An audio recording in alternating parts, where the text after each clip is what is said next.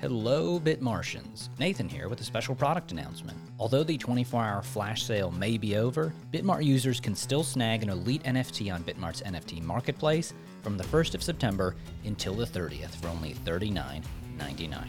During this month, users can buy, sell, or trade elite NFTs however they want. Just keep in mind that when October 1st rolls around, those benefits will lock in and the NFT will stay put with the current user. Remember, this NFT is a proof of membership, the first of its kind, giving its holders exclusive benefits. Some of those benefits are VIP spot trading fees with negative maker fees and almost zero taker fees for a maximum of 1 million in trading volume.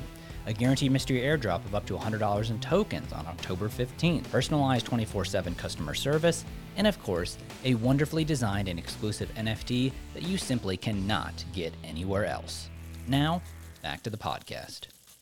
It's the last NFN before the weekend.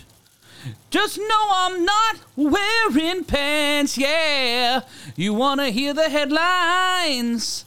I know that didn't rhyme. So here are the headlines. It's the non-fungible news. I'm not going to sing the whole newscast.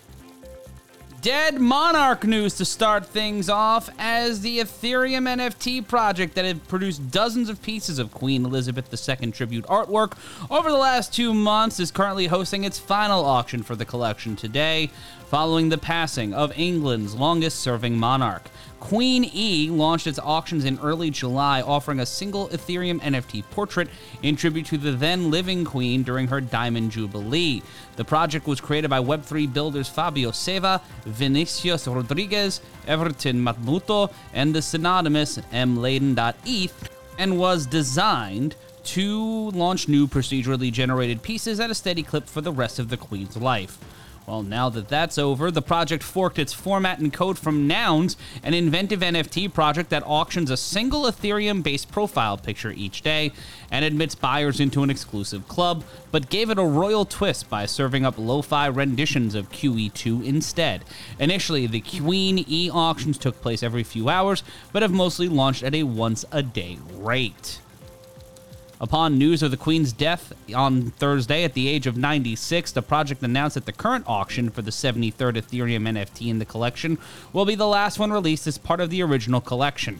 A future Gen 2 collection was teased by the Queenie Twitter account, but no details have been revealed at this moment in time. Rest in Ethereum forever, the project's Twitter bio now reads. As of this edition of the NFN, the final Queen E Gen 1 NFT has a top bid of 0.5 ETH, or around 825 USD, with the auction set to end just before 4 a.m. today. The previous top ETH sale price for any piece in the collection was 1.9 ETH for the Queen E number 23 on July 27th, worth around $3,275 at the time of auction.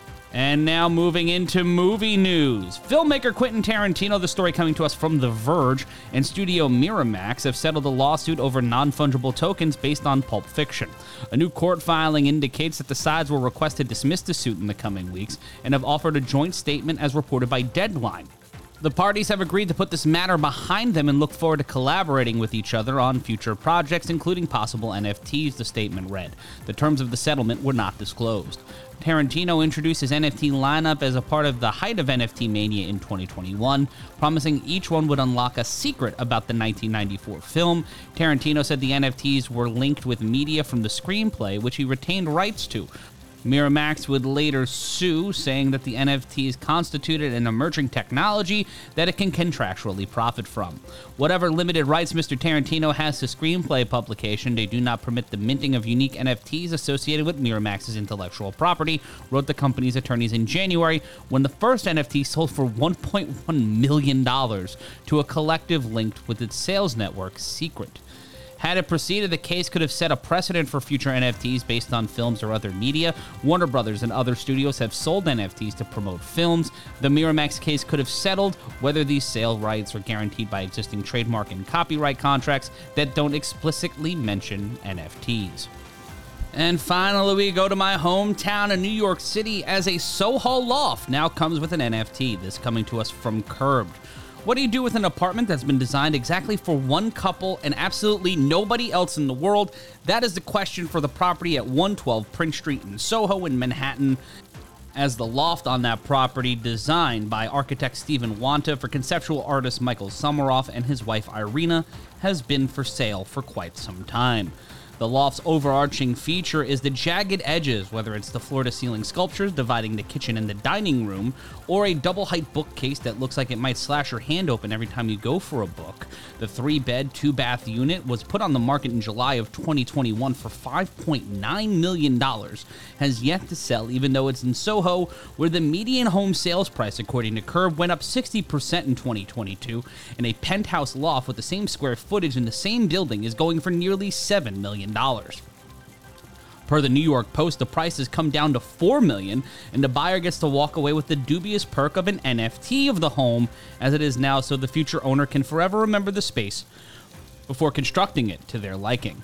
According to Samaroff, who talks at length about the loft in a video for Ryan Serhant's brokerage, who have the listing for the property, the immediate experience of anyone who walks into this space is, wow, it was designed to shake your assumptions about space right down to your core because your assumptions are mediocre. That is really an interesting way to sell a property.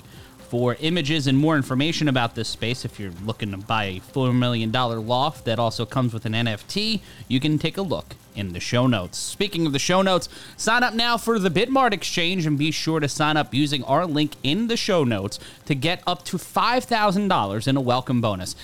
Also, be sure to check out the Bitmart NFT Marketplace, and also, we've got some cool stuff for you in the show notes, so head on down there. Click also like, comment, and subscribe to the NFT 101 podcast feed, and of course, the Daily Crypto Watch, which is on the Crypto Conversations feed, hosted by your friend and mine, Nathan Simone. I am in charge of that podcast from now until Monday, so if you're not tired of listening to my voice, head on over there for the Daily Crypto Watch. For all of us here at Bitmart, I'm Matt Ryan.